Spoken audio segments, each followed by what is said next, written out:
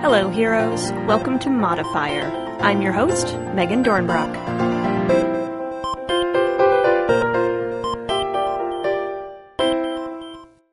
This week is our first episode that was recorded in person at Dreamation 2017, which, by the way, was an absolute blast. It was such a joy to see old friends again, finally meet some folks I've only talked to online, and to make new pals all together. I got to try out Jason Pitt's SIG, which is still live on Kickstarter, get over there, as well as some games that you'll hear about in upcoming episodes. Like this one. This week's guest is Laura Simpson to talk about her game Companion's Tale. I love this game. The one-shot episode for Companion's Tale is my first Kanan appearance on the network, and it's special to me since it's the first game I ever got to play with Alex, Kat, and James. On top of all that, it's an awesome game that I've sought out to play more than once at cons, and I'm super excited to eventually own and play with my friends. It's a storytelling, map-making game that tells an epic story through the perspectives of several heroic companions, and that's just the start. Whether you know the game already or this is all brand new, you're in for a treat. Let's get to the show.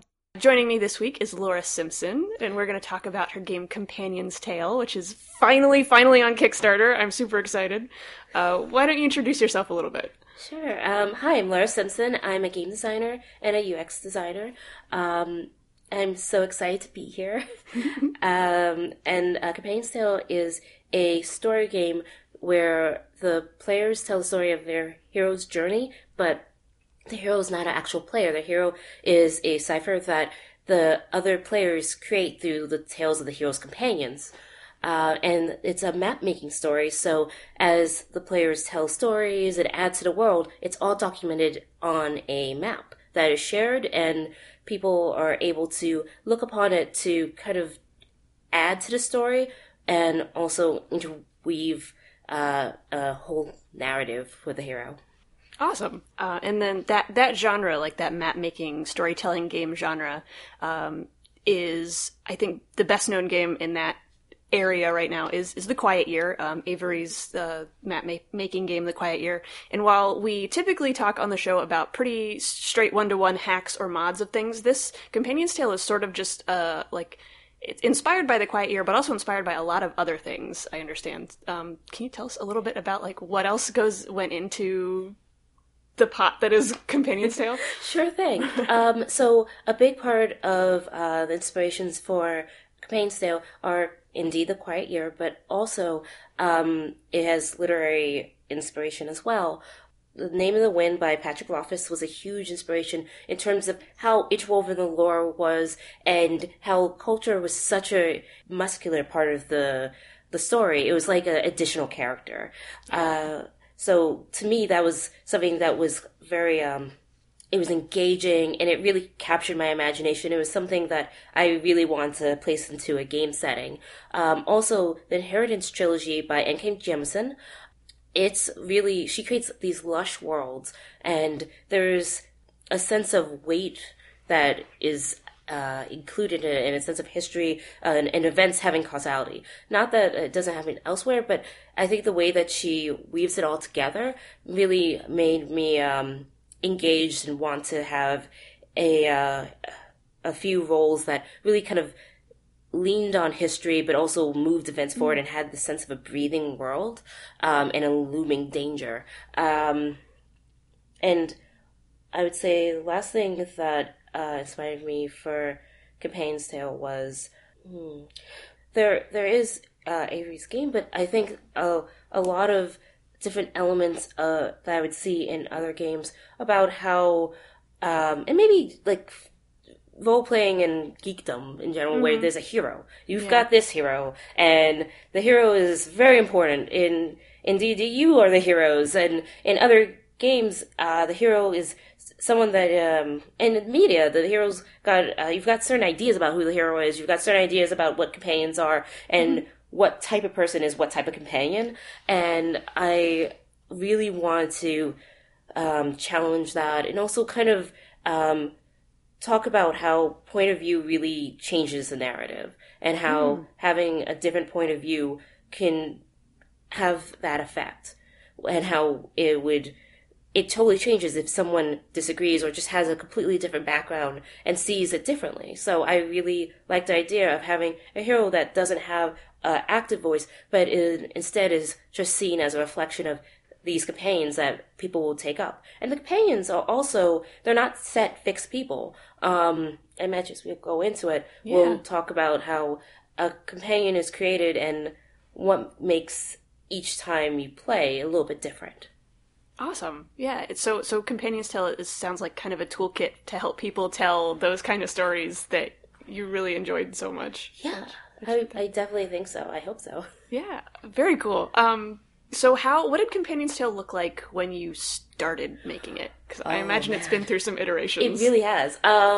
So when I started, I kind of was trying to figure out, well, how can I talk about a hero, but I didn't want to talk about the hero directly by having the hero be a player. I think one of the first things that I was trying to figure out is who's a companion versus who's contributing parts of the world. From the beginning, I had the prologue where there's questions that each player would use to generate the world, but after that, when I actually started getting to the actual play and seeing what happens when the hero is introduced, it really was, a lot of it was figuring out, okay, where's the hero located? Where are the companions located? Where's the rest of the world in comparison? So that we didn't really have a lot of that overlapping.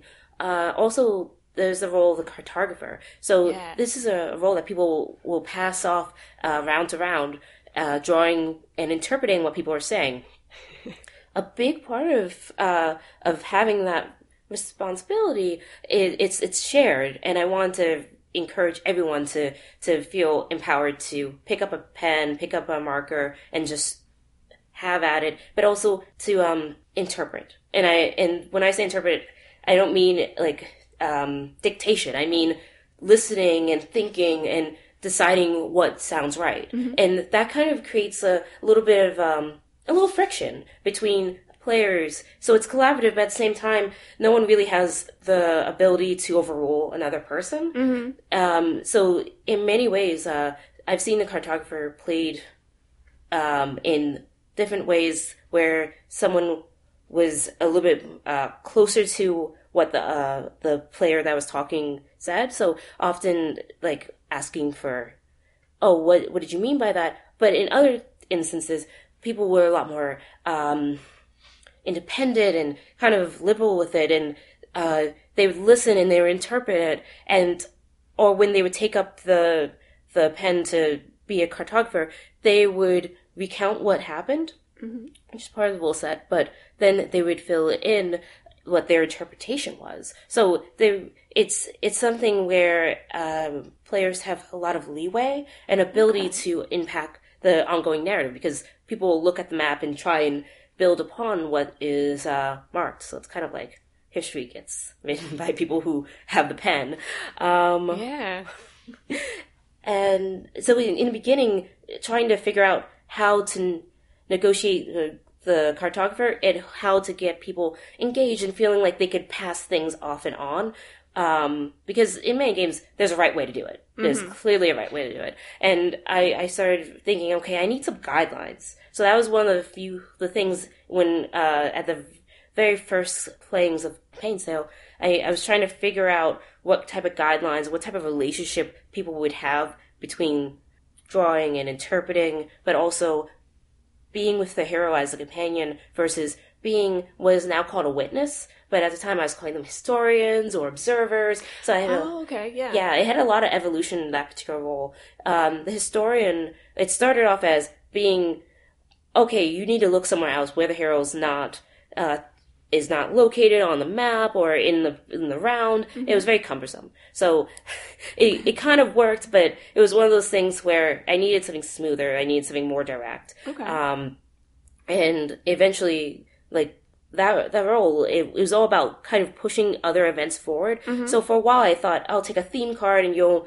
add a themed event. But what worked out in the end for that was, you would, instead of taking a theme card, instead of adding something like completely new, you would look elsewhere where there are other events taking place, and you would move it forward. So it really got that living world feeling that things are going on outside of people that are in the moment. So it kind of decenters the hero a little bit. Not that they can't go over to these other places, but it's just the idea that people have agency elsewhere. Yeah. And events will happen regardless of you being there.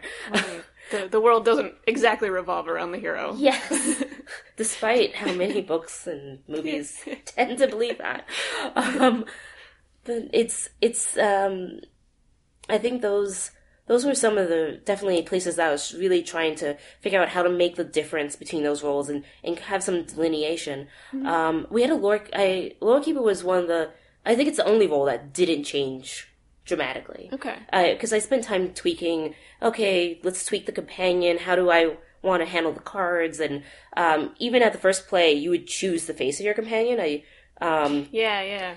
And I was, at one point I was like, no, this is not working. And one of my play testers, they noticed. That person said, oh, well, I'm Oracle. I'm going to pick this girl who looks like an Oracle. And I was just like, that's like Grimace face. I was like, no. Oh, they would keep picking like a stereotypical. Yeah, like, or this old woman's Oracle, or like, why can't the Oracle be a middle-aged dude? Yeah. It's not like the ability to see things in the future, or for whatever definition that is only goes to elderly women, or particularly young women. It's just, after that I was just like, oh no, I need to change that. So that was a big turning point for the game.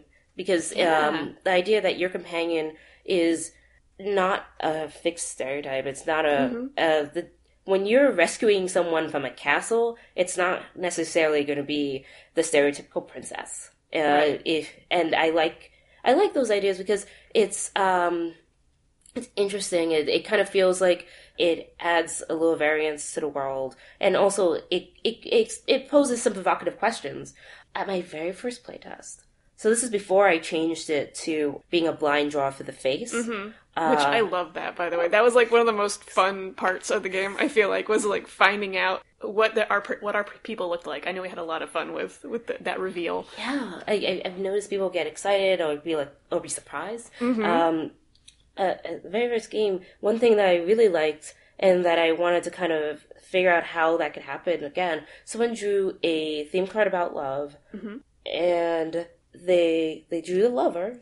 I'm like, lover. Okay. I'm like, oh, this could be something romantic. I was very curious. And then the face, they selected I had this very old woman. Ooh, okay. And she's strapped in black cloth, and this was my playtest deck, so it's not my current one, but sure. And my player told this really lovely story about how, because of strictures in the land, the lover of the hero and the hero had to be separated. And I thought, oh, that's really interesting. And because each time you play, you're going to generate a different setting. Sure. And because of just the number of faces and the number of roles and themes, you're going to generate a different type of companion in a different situation.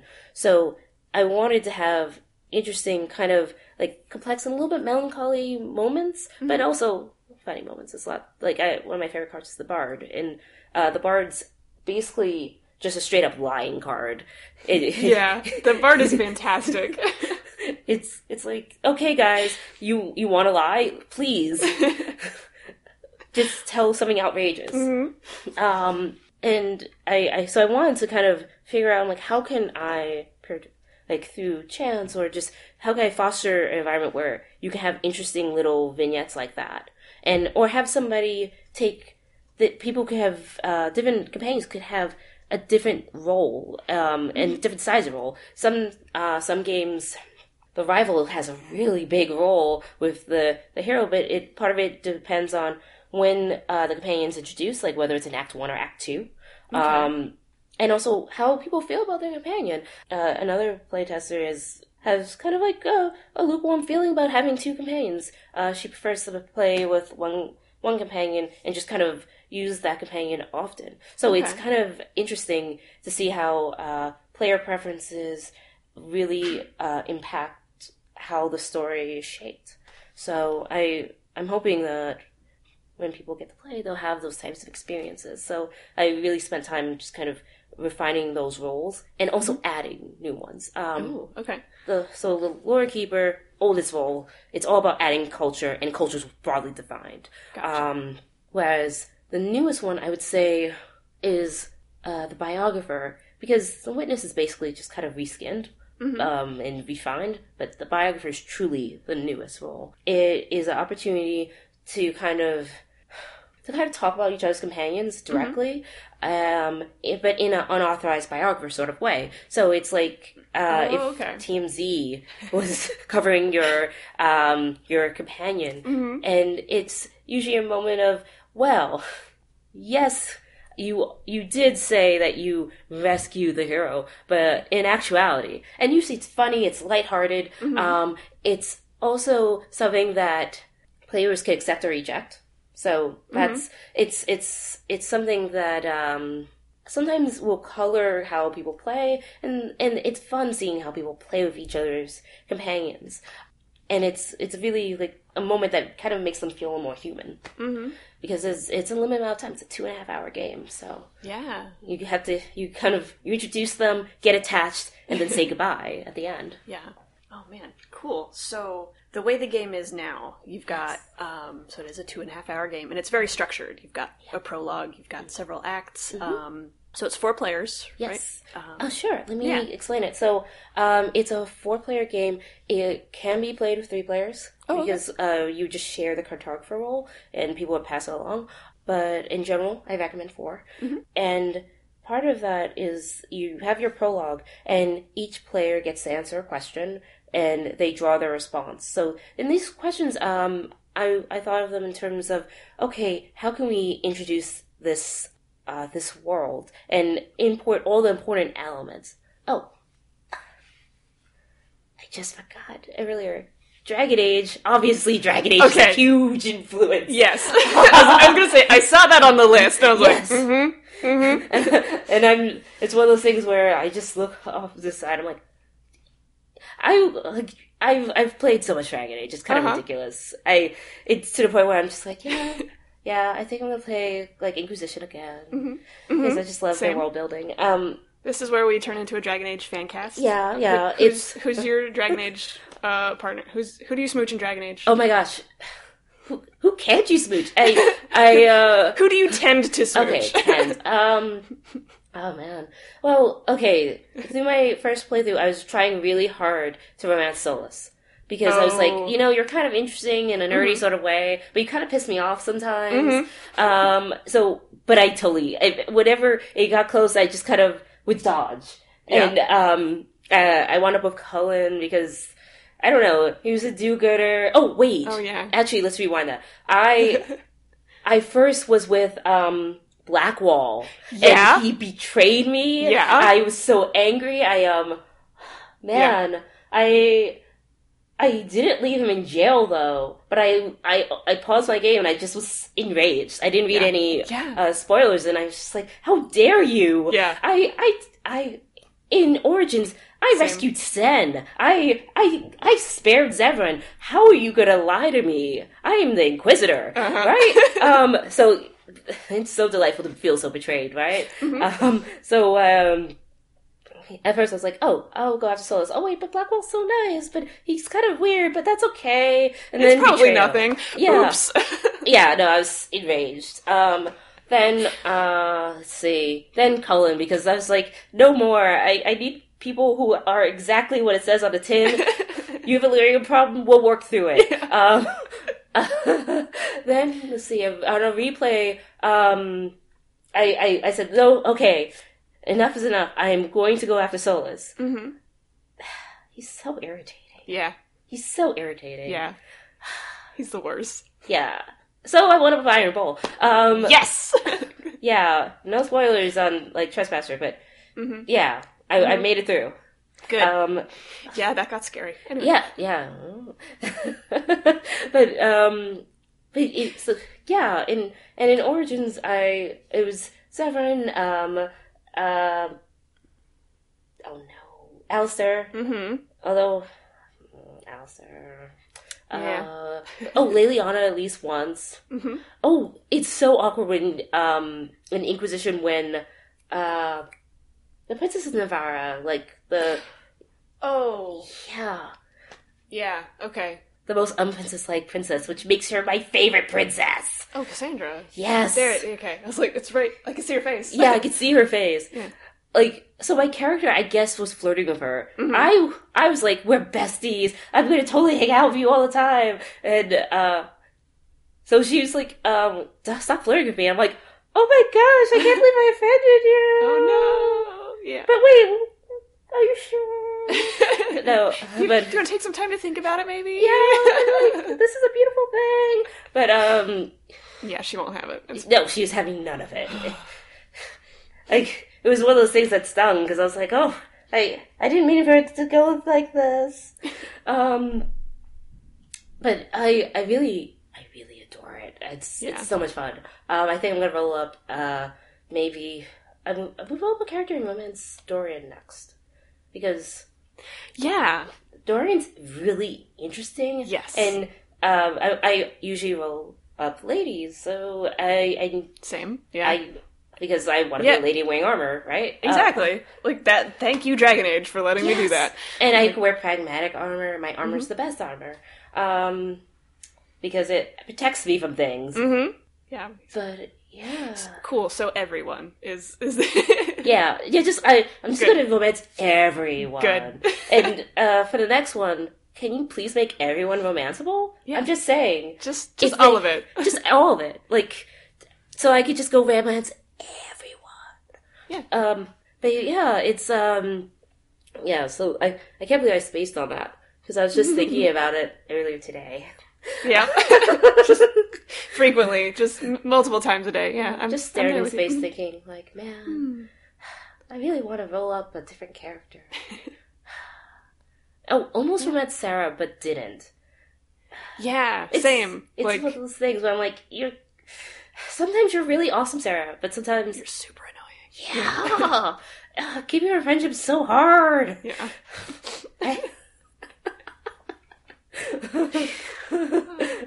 But yeah, I some of the things that, just to kind of draw from Dragon Age a bit, some of the things I really did like was that it was mostly acknowledgement that people have desires and they have passions and it's interesting and engaging, and it's if Alistair was my only option, I would be pretty disappointed in Origins. I'm just saying. So it's really nice to have additional options, but not just that. To kind of see that other people have relationships and that they're engaged in the world around them. Yeah. They're not all, how do I put it, just there to serve the character. And I mean in a sense where they have no other desires outside of the desire to travel with you. I'm like, that feels weird. Right. It doesn't feel like it's a fully actualized person. So I following a lot in those steps. I really want to see that happen. See people have those feelings, and to I think one of my favorite. I think there's a lot of favorite games for different reasons, but one of my favorite games, we're playing a variant. It's Lover's Tale. It's all about, at one point, everyone was a lover of the hero. So That's right. Yeah. So all of those are what are some of the companions that you get in Companion's Tale? So you might have a mentor of the hero. You might have a protege of the hero. You might have a rival nemesis. There's a monster that's an outsider. Oh, cool. So it's interesting to kind of play with those. The monster to play with the idea that of who you used to be and what you are now, and people usually keenly feel that loss of personhood, because on the card it says, take your face card, but then turn it over, and that's who you were, but you're a monster now. So it's very different. The outsider, whoever winds up being a person who feels like they're outside the society, and imagine all of those becoming the lover. I basically pull out the lover card, and I pull out the firstborn and set that far away. Yeah, thank you. That's totally in the rules, guys. Far away. And the level card's just out because every single one of you occupy that role as well. And then it becomes kind of interesting. It's in one of the very first plays of that variant, there was kind of like a banter between the players about talking about another romantic partner, and they're like, I don't know what they see in this person. I think that the third character was like a merman. Okay, and I'm in.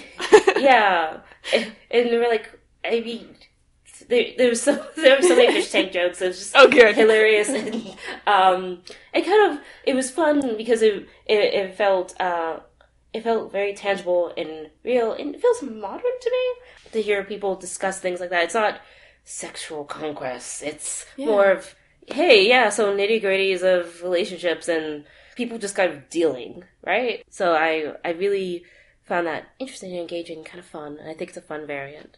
It's actually one of our first variants that's going in as our, yay, we made our Kickstarter. Nice. So I'm really excited about that. And let's see. There's that. There's an Oracle. I like the idea of the Oracle because so the Oracle, it says you see more than most. So it's not even I'm a mystic Oracle who sees in the midst of time. It's just, it could be someone who's just a little bit sharper on the ball, notices things, and might call themselves Oracle. I like that there could be room for interpretation and play, and there's this space where you can just interpret and bring your own experience into the game space, which I think is really enriching, and it's an opportunity for players to kind of have a lot more interpretation and direction of play, and a larger say in what type of outcomes they would see. So I really enjoy that. Awesome. So I figure that you have play tested this a lot. Yes. Played this a lot. I feel like we're live from Dreamation, by the way. Yes. And I feel like almost every one of these events I've been to in the last however many you've been running some version of Companion Stale for people. So that's a lot of plays of this game. And I've been playing it outside of the convention space at like house conventions. I think I went to a friend's bachelorette party and I started teaching people how to play it there. Oh, very cool. So it's I want to hear how the bachelorette variant went. Like, oh, that's so cool. I assume that there are some things that people do when they tell these stories that are like leaning on tropes that we know pretty well, like that the same things come up a lot. Are there any of those that you weren't expecting? Like, I think I given just kind of there's a lot of game designers that come to Metatopian Dreamation, and it's really interesting how often there's I guess I didn't expect that at the time necessarily as much, but sometimes there's a push and pull over whether what the gender the hero has occupy. Okay. And that's interesting, especially in a setting where I blatantly said up, I'm like, you can disagree with each other, and you could disagree by making up your own facts. I'm not going to say the first person who says the hero is male or female or another gender is right. Yeah. Because also I think that sometimes it's interesting to talk about things where people might think they understand something about someone and they don't actually understand that about them, or maybe their understanding is different than someone else's. Yeah. So I like letting people kind of speak about their understanding of the hero, what they understand the hero as, and kind of building upon that. And sometimes I think one game I was playing in, it was pretty tense in that regard, where we had the firstborn saying, I don't know why people keep saying my mother was a man, and then other people who were very adamantly saying, well, he did this for me. I was like, oh, that's like that. And it didn't last very long, but it was kind of it was one of those moments I was thinking about it, and because after every session, I'm thinking, okay, what can I do to improve? What happened during that playtest? How were people reacting? And I take notes through it, and I'm looking at how people are reacting to each other, but also game space and the game, and when, especially when it's their turn or they need to do something, how engaged they are. So I was watching, I was thinking, oh, maybe I should do something about that. But I thought about it more, and I thought, well, I'll keep watching. I'll keep seeing how people play with this, how they're going to define the hero against what they think a hero should be, or in this context of what they think a hero will be. And for the most part, it really is interesting, and what emerges is it becomes just kind of like a collection of these soft ideas that kind of intersect, but not always perfectly. And I feel like that's something that feels closer to a person, in terms of how different people would see the same person. So to me, even if it's something that feels like it's really far apart, having those traits kind of meld together could be really interesting and engaging, and makes a different hero. Very cool. Thanks. Yeah. We did get a listener question that I know you've thought about a little bit. Yeah. Taylor on Twitter, Riverhouse Games, was curious about the map making aspect of the game, and if the medium that the map is done in, whether it's like markers or crayons or online on one of the like Roll20 servers or something, if you've noticed if that changes like the tone of the story or anything really about the story. I'd be curious to know if that changes. Absolutely. When I started playtesting, there's those foldable maps. So it was like a noteboard. So I would I would bring those with me everywhere. And the size kind of mattered. People would draw smaller, usually how much I folded out. Or it would get to a point where they're kind of around the edges. They've expanded all the way to the edges, and then I would pull out more. Yeah. And that was kind of, it really encouraged them to kind of think about how they want to scale things. Also, so there were a lot of rules about how that, like, a lot of rules around the map that I kind of have evolved, and also guidelines. So at first, people would try to name the hero. They would try to give a name to the hero, and they would try to give a name to the companions. And out of that, a lot of people were like, well, what's the name of your companion again? And, well, oh, I don't think the name of the hero really is this, or something like that. And I found it kind of, like, it was a little bit distracting. Yeah. So I started encouraging, hey, why don't you just name places? If you're going to name a place, that's fine. You can label it on the map. But let's not name the actual companions. We'll just refer to them by their archetype. We'll refer to the hero as the hero. So that kind of changed a little bit of the map. Also, another guideline I had was like, there's no north.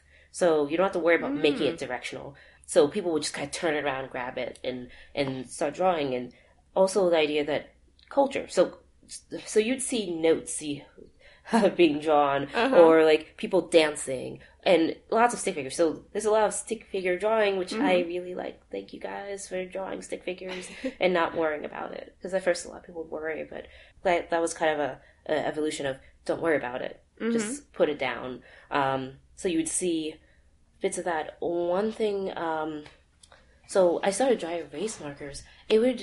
And it was only in black, so people would draw, and you kind of see things, and it was alright. At one point, I brought in, like, the green, red, blue ones, and you start seeing a code, like a kind of a legend kind of drops out, like as a visual representation, where you would see, there would be a certain color of sword that you would recognize the hero.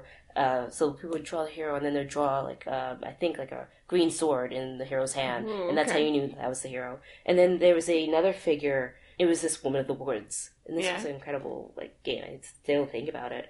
Where the Woman of the Woods would always have a red cape, I think. And so you'd see these characters, and people would color code certain areas. And it started to really kind of create a sense of these are the important things, and how people organize them, or things that really spoke to them.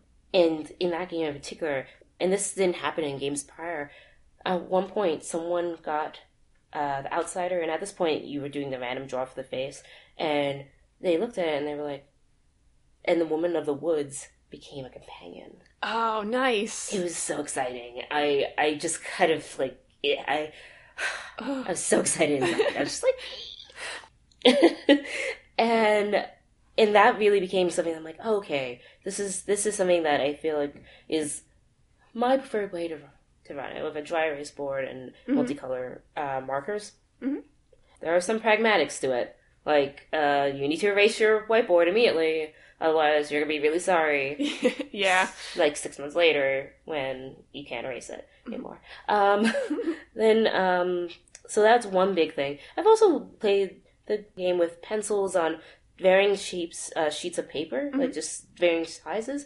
I think as long as you could erase it, that's the most important thing. If it's if it's not erasable, sometimes people will hedge away from making a change. And I want to encourage people to make changes. Like, this world is going to change. It's going to mount up in tension, and something is going to happen around Act 3. So a big part of it is you want people to feel comfortable erasing something.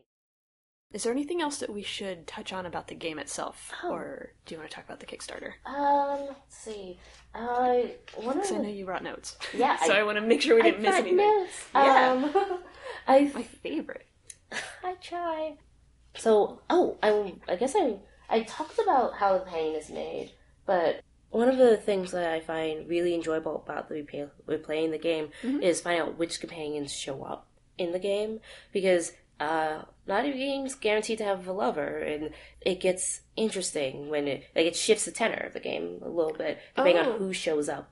Whether it's like if you have a protege, maybe you've got this mentoring relationship, and there's this idea of even generational exchange and like some type of change. Same thing when you have a mentor, or it's like a coming of age story. When you have an oracle, you've got this idea of duty being passed down. Lovers, there's a lot going on there. Like, some people will kind of, if there's the absence of a lover, they'll just kind of like deputize somebody.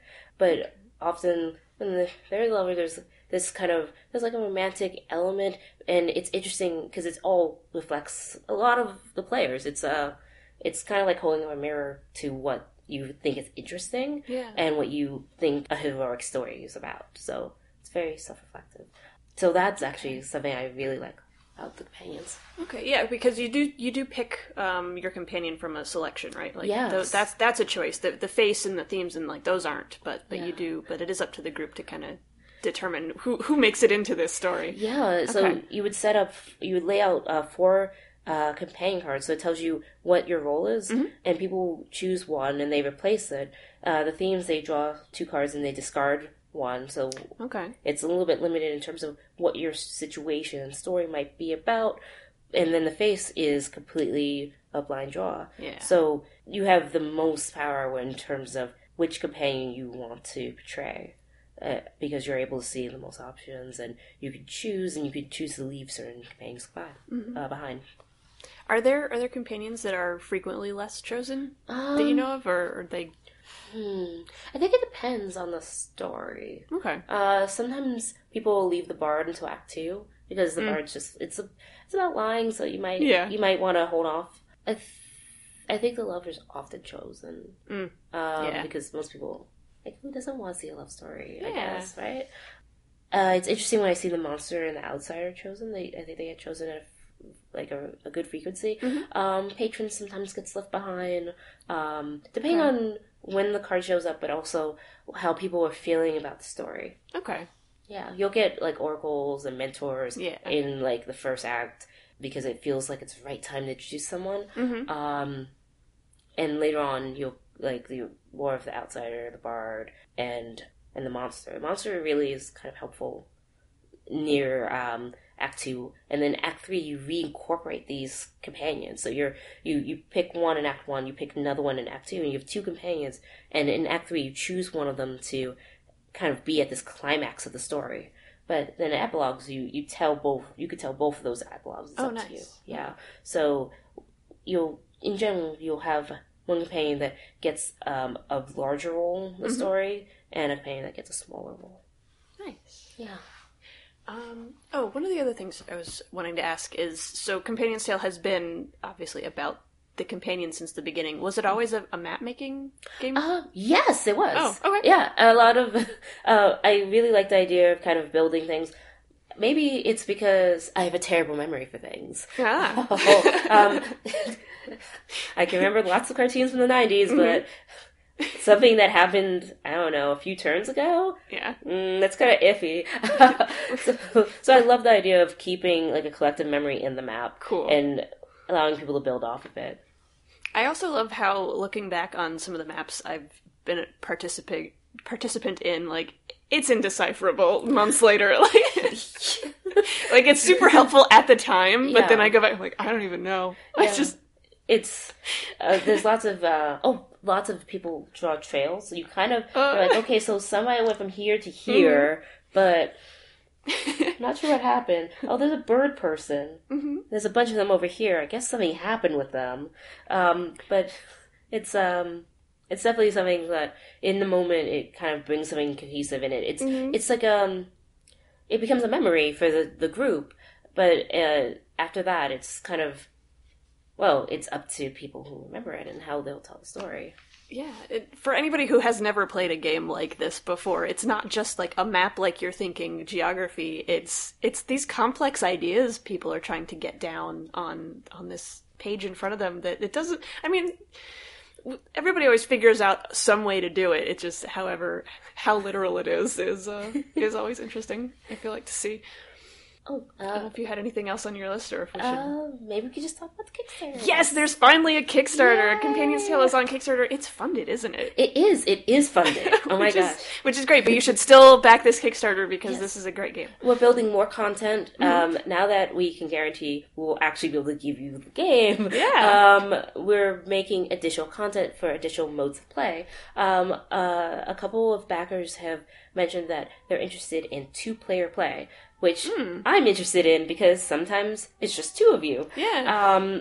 And we've noodled around with some of the rules, but as a stretch goal, we will figure out 2-player play and include it in the book. So all of our stretch goals will be included within the actual playbook. So when you get your box and your cards in your book, it will have not only the baseline game, it will have all these stretch goals and also the upper level tiers. So these all become a permanent part of the ecosystem of Companion's Tale. Very cool. Yeah. So there are I don't know if they're still available, but there are some higher level tiers where you can make a companion or make cards. Yeah. So you can make a theme card. You can make a companion card. So you can make a different type of companion. You could have a custom scenario written for you. Also, there's a top tier where you get a face card. So Daphne Hutchinson is our illustrator.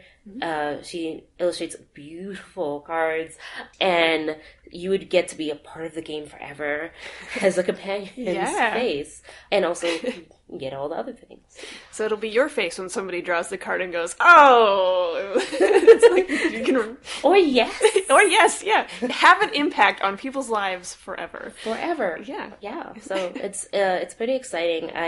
I'm really deeply appreciative of all the support people have been showing and excitement. So I'm just looking forward to delivering this game and having people play it and tell me about their stories. I really want to hear about everyone's stories. Yeah, that is the most fun part, I think. Like, I'm so glad that you run it at all of these, because then I'll run into people who are like, "Oh, I just played Companion's Tale." Like, tell me everything right now. Like, I need to know.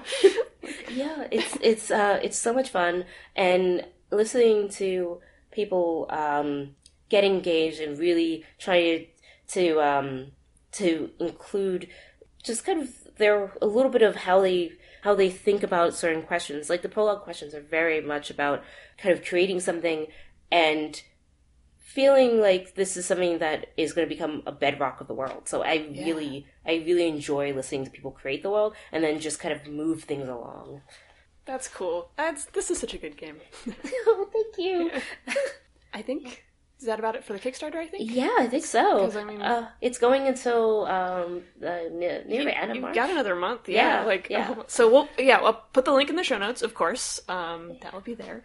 And where can people find you online? Oh, okay. So I'm on Twitter all the time, tweeting about everything. But yeah, I'm at LabMouse. just the way it sounds. So LABMOUSE. And let's see, I'm also on G Plus to a lesser extent. My game imprint is Sweet Potato Press. So it's sweetpotatopress.com, and you could get news about us coming to conventions, if we're releasing anything, anything new that we're working on. And I'm always happy to kind of talk about games or other nerdy things. Dragon Age. Oh my gosh, Dragon Age. We could talk about Dragon Age forever. Yeah, and we will. Yes. Absolutely. Awesome. Thank you so much. Yeah. I really appreciate it. Thank you for having me on. Yeah. I really am so excited, and I love talking about the mechanics of the game because it's, I don't know. It's really cool. I like it so much. Huge thanks again to Laura for being on the show. Her links and the Kickstarter info are in the show notes. I can't express how thrilled I am her efforts are finally coming to fruition. Go get this game! We lost about a minute of audio there at the end of Taylor's answer, but my hazy post-con brain feels pretty sure it was just reiteration of the answer and about 30 seconds of me going, "Oh no, the laptop is asleep." Such is the glamorous life of recording on the road. That's it for this week, heroes. You can find Modifier on Twitter at Modifier Podcast or at the headquarters at modifierpodcast.tumblr.com. You can send comments, questions, or contribution suggestions to modifierpodcast@gmail.com. If you like the show, please consider leaving a review on iTunes, as that helps more people find us. Modifier is a proud member of the One Shot Podcast Network, an amazing family of RPG podcasts that includes incredible shows like One Shot, Campaign, Backstory, and Talking Tabletop. Modifier's theme music was created by my favorite Bothan, Kat Greenfield, whose myriad talents are on display at katgreenfield.com. Join me again in 2 weeks for another episode of Modifier. See you then!